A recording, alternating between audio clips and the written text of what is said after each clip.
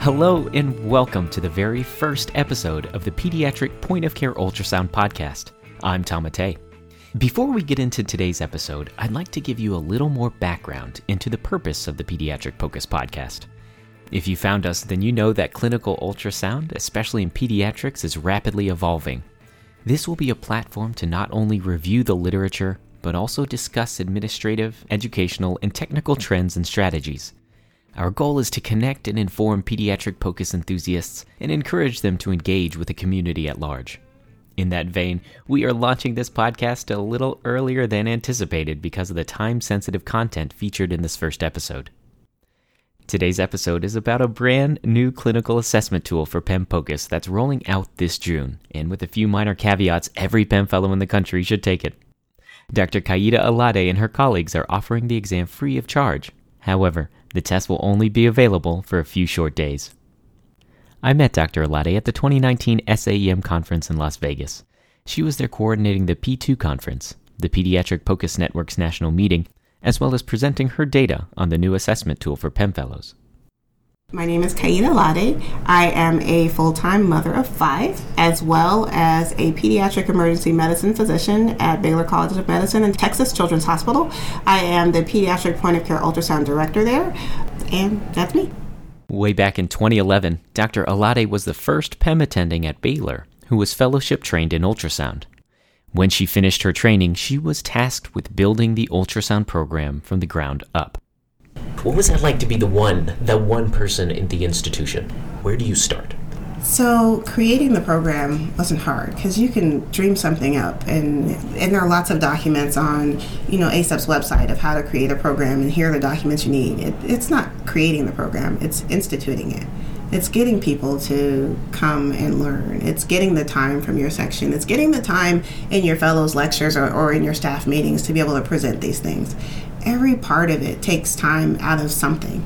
And it's just being able to insert ultrasound into all the different aspects of what's already going on in your department. And you really have to have support. And that's how we started at Baylor. Someone had the foresight to entrust that into me and send me out to do a fellowship. And so someone has to come in and take on that role of educating and training others and being able to do the QA and being able to show people how great POCUS is and what it can be used in the clinical aspect. People have to see that. So you need to really have someone there to champion the process. And whether that is, the section head decides to recruit someone, which is a good way to start, or they internally have someone who's interested and support them as they go out to do an ultrasound fellowship. After 8 years of hard work from her entire department, she and her team have built one of the most impressive pediatric POCUS programs in the world. Yeah, we went from a couple people who had some training, then I came in as the first ultrasound fellowship trained person, to now we have a robust training program and we have our own point of care ultrasound fellowship, which has been phenomenal. Having had such success, she wanted to make sure that both what she was teaching and how she was teaching it was based in evidence. I realized that I got thrown into this position, voluntarily of course, I threw myself, after an ultrasound fellowship, but I didn't really have a lot of training in how to do things for the adult learner, and so now I'm getting my master's of education. Absolutely backwards, but going forward. Exactly. Now that you've taught everyone. Now that everyone's taught, and there are people there who can help me, I can go back and figure out how I'm supposed to actually teach people and realize that, hey, doing it by the seat of your pants, you got some things right, but here are some things that you can work on. So, and she found that after she trained her team to perform ultrasounds, deciding who to credential felt a bit arbitrary. When it comes to your graduating fellows, whether it's point of care ultrasound fellowship or PEM fellowship or EM residency, at the end of it, you look at how many scans they've done, you hope they're of good quality, you realize you scanned with them some and you hope you remember whether they can scan or not, and then you decide whether or not to give them your blessing. And if you have some sort of threshold, whether you're using the ACEP guidelines, whatever it is, and you write them a letter at the end that says they've completed this, they're competent, or they're not. Yes, there's not a lot of data there. No, there's not. I have numbers and I have data on the quality of the numbers, but I wanted more. And what she wanted was a test. a way to prove that her fellows had mastered the fundamentals of ultrasound. And many places around the country were already administering similar tests at their own sites.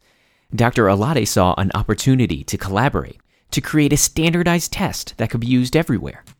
And we got a group of pediatric ultrasound experts together to decide what applications are necessary for a graduating third-year PEM fellow to know when they graduate. And of those applications, how much of each one should represent a test. We developed a template. And it was important to us to make this a template and not just a test. Because if you make a test, you have one or two versions of the test, and that's it. Everybody's seen it. But if you make a template and then turn around and make a question bank, you tell your software, whatever it is, to apply this template to the question bank. And everybody can have a random assessment, but it's based off of the same type of material, the same complexity. And so that's what we did. So we developed this template, and that was phase 1. And then in part 2, or phase 2, we did a modified Delphi, and 8 pediatric POCUS experts wrote a ton of questions in those 17 categories that we had determined from the previous process. By this point, she and her team had written hundreds of questions. However, they wanted to make sure that each question was valid. We took those questions, and 2 medical education experts reviewed all the questions, made sure they were clear and had an obvious answer choice, but they weren't POCUS experts. So after they did that, we had to turn around and then review all the questions again to make sure by editing them, we didn't change the content. And then we took this set of questions and begged and pleaded with other pediatric point-of-care ultrasound experts to go through a Delphi process, 3 rounds of reviewing hundreds of questions and editing them. Is the video and image of good quality? Do you agree with the answer choice? Should we keep the question? Should we throw the question out? Or should we edit and represent it? And we did that for 3 rounds. And in the end, we have a question bank. It's categorized, it's separated. So now, starting in June, we will have the first test. And then we'll take the information that we gather after this year and set passing scores. Wow, so this... It's been a long haul. Yeah, it sounds just... It's been a long haul. Going through hundreds of questions is impressive. Yeah, 437. That's amazing. To start off with. Mm-hmm. And so are you planning on using this as not just a side exam type, or is this Stephen got 100% on the ocular but didn't get a single FAST question right, we should probably not credential him in FAST? Are you using it to go through and assess individual studies' proficiencies? So the thought is people take side exams to see if they're prepared when they graduate to go off and take your PEDS boards, your PEM boards, right? And what we want to do is offer this at the end of the year, free of charge, for graduating PEM fellows, and give that information back to their point-of-care ultrasound directors, the same sort of way the site exam would be, which gives you an overall score, whether you passed or didn't pass, and breaks it down into the different applications. So you can take that information and decide yourself. So with a bank of hundreds of questions and a complex algorithm to build a unique exam for every fellow, the assessment tool is just about ready for prime time. The last step is to find real-life PEM fellows to test their knowledge and establish benchmarks. So we are in the process of finishing the site. It's going to be offered through Moodle, which is a free online education tool. And right now, because we're trying to gather information to continue analysis of the questions, this year, everyone will have access to it who's a PEM fellow, first, second, and third years, as long as they are at a place where they have a POCUS champion or a POCUS director who will give us a little bit of demographic information, so that way we can actually assess the test overall.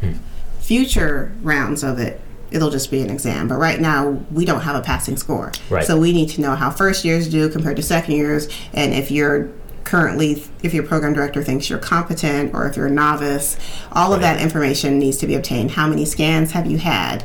And so this year is completely free.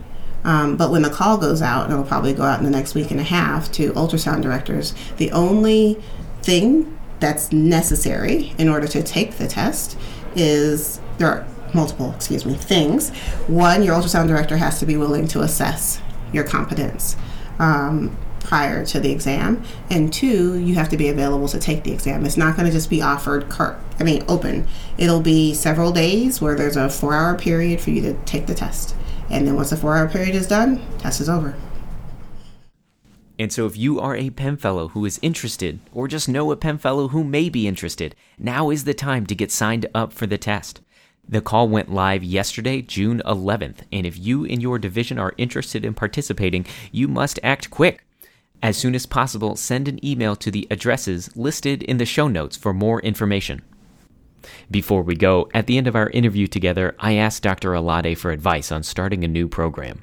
Another difficult thing in coming out and going to a place where there wasn't a lot of ultrasound was the mentorship and just not having it directly there. But if you can become a part of a group like the P2 Network, I think I know ultrasound, but the people that are in that group are amazing. They're phenomenal teachers, educators, researchers, everything. And they take your ideas, they help you with it. You can just, talk things back and forth. You can get involved, but you just really have to find some place where you can become involved outside of your institution if you don't have that foundation at home, which I hope most places do now. Exactly, right. I hope we're in a Hopefully completely different place than we were in 2010 when I started my ultrasound fellowship.